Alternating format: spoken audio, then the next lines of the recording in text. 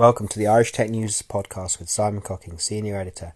I'll be doing a series of interviews with people at the cutting edge of green tech, clean tech, and anything else that we think is interesting and worth listening to for you guys, our listeners.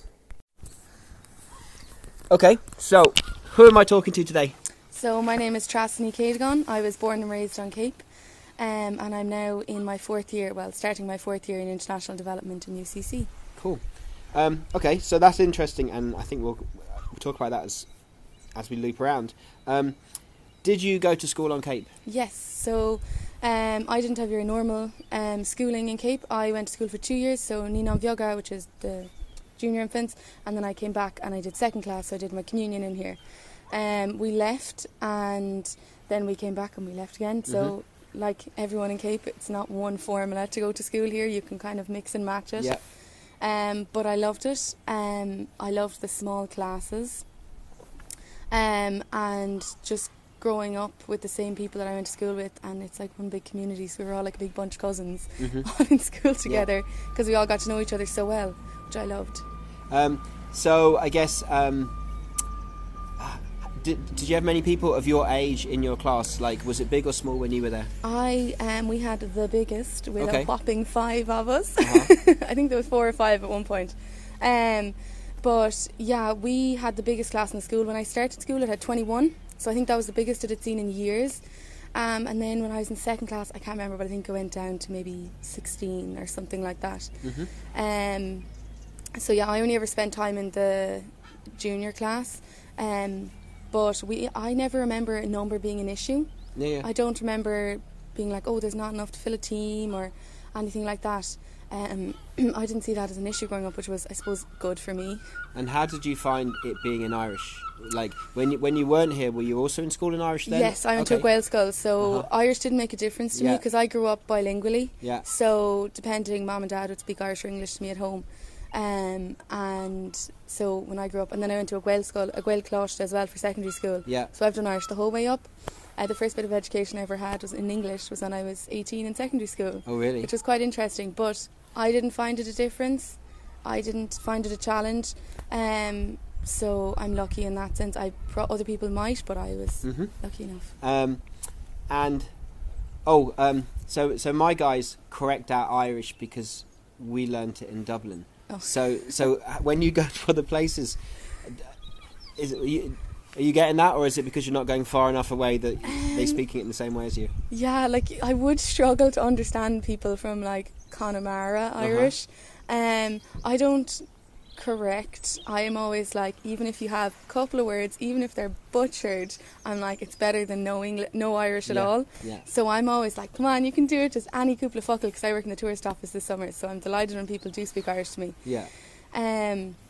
But yeah, I would I don't find people do correct an awful lot, which I kind of find a bit annoying, because I'm like, you're better off trying than nothing. Well, look, I mean, I know people do for some reasons, but then they're 8 and 9, so I guess for them, they don't realise that there's other types of Irish. No, and you have to be exposed to the other conings or whatever. Like, we're kind of lucky down in Cork and Kerry, we kind of have really similar Irish.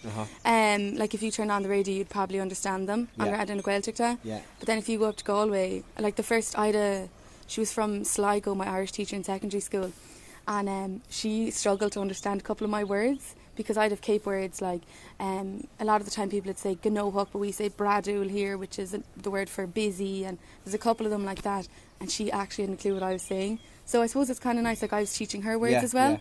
Yeah. So that's the joy of different conings, I suppose. Yeah, I guess it shows that there's more than one version. Yeah.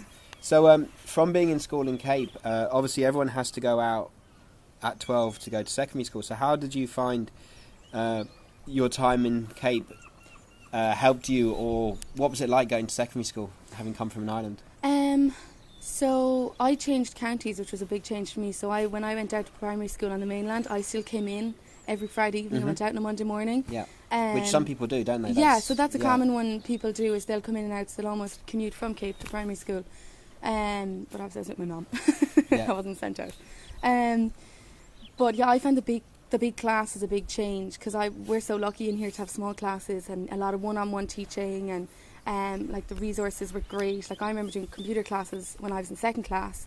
We used to do different things. So I was kind of computer literate leaving primary school, which, well, back when I was in primary school wasn't a big thing. You were computer literate.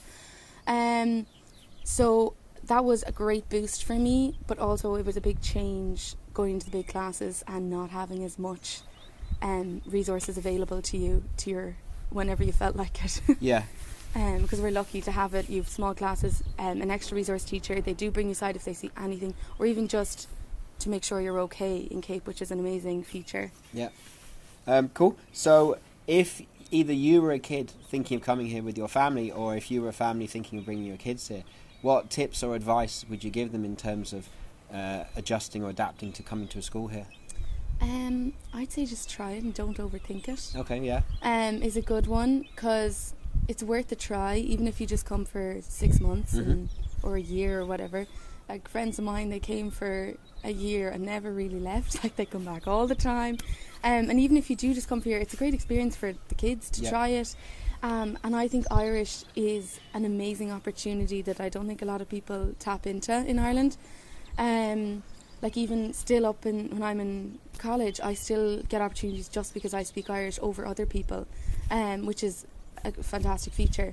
And when you get to secondary school, you have no issues with your Irish honours. Yeah. It's a great easy way to get points if it's not a bother to you. But yeah, I'd say it's a fantastic opportunity, something totally different, especially if you're living on the mainland in a city or something.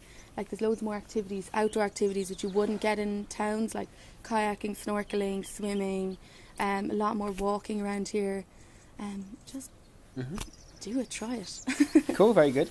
So look, people will say that CAPE sometimes is more facing, because CAPE is obviously most southerly, and they say that a lot of the influences, both in terms of the plants and the people, are as much from outside of Ireland as within Ireland in terms of its sources of influences. And so here we are, and you're doing international development studies as well as someone else from your age from CAPE too. Well, you know, it's in similar. So what made you choose that? Yeah, it's unusual. There's two of us from the same small community doing the same course. Well, I've always been really involved in my community since growing up. I don't know, was it through Mum and her friends and stuff. So, like, growing up, we had the Family Fun Day, which was a charity or fun day every year. I used to be involved in that. I think it started when I was maybe 9 or 10, right up, because it ran for 10 years. So by the time I was an adult, I was helping actually organise things. It started with me hanging up bunting and doing bits and bobs. So I suppose that, and also I have a love for the nature and for preserving it, which I suppose CAPE has given me that, in the sense of I see seasons and we see simple things, like we see things growing and we know the process. And I'm always like, I want to help people. So that's where during COVID I was supposed to be on placement during COVID. Oh, where were you supposed to go? Yes, I was supposed to go to Vietnam. Oh, I was supposed to be in Hanoi I had a 5-month internship. Which could have been a very safe place to go. Yes, they only had their first case. And he was an English pilot. Yeah, he wasn't even Vietnamese. Yeah. And they were not letting him die. Yeah. So will that still happen, or is that... No, I'd say that's gone. Yeah. Unfortunately, I'd say it's gone. But I made my best of it in CAPE. So, like that, CAPE is a fantastic community. And if you're willing to try in the community, they'll help you. So I was part of the organising of the farmers market. Which is a great idea. Which has been a great success so far. Yeah. It was all, because CAPE was supposed to be closed until August, it was about trying to keep money in CAPE and get incomes up for families. And it's worked, and like that I came up with the idea and CAPE just got behind it. Cool. So I suppose it was halfway to Vietnam, because I was supposed to be working with co-ops and stuff. But yeah. Okay, so is there anything else that you'd like to add, or that I should have asked you? The only thing would be that there's no one formula to move to CAPE. You don't have to just move here in lock, stock and barrel and sell your house in the mainland. Yeah. That'd be one big thing for families. It's not a humongous decision, I suppose, because we're moving all the time now. It's a lot easier to just come for a year, rent your house out and come back. That'd be my big thing for families. It's just try it, and there's not one formula. So if you want to commute like I did for, even for college, I commute in and out on weekends. Yeah. If you want to try that, do it. That'd be a big thing. Cool. Thank you very much. We hope you enjoyed that podcast, and we will be bringing you more across as diverse and interesting a range of stories as we can find. You're welcome to reach out to us on Twitter, LinkedIn or by email, and give us any feedback and let us know what you'd like us to cover in the future. Thanks, and keep listening.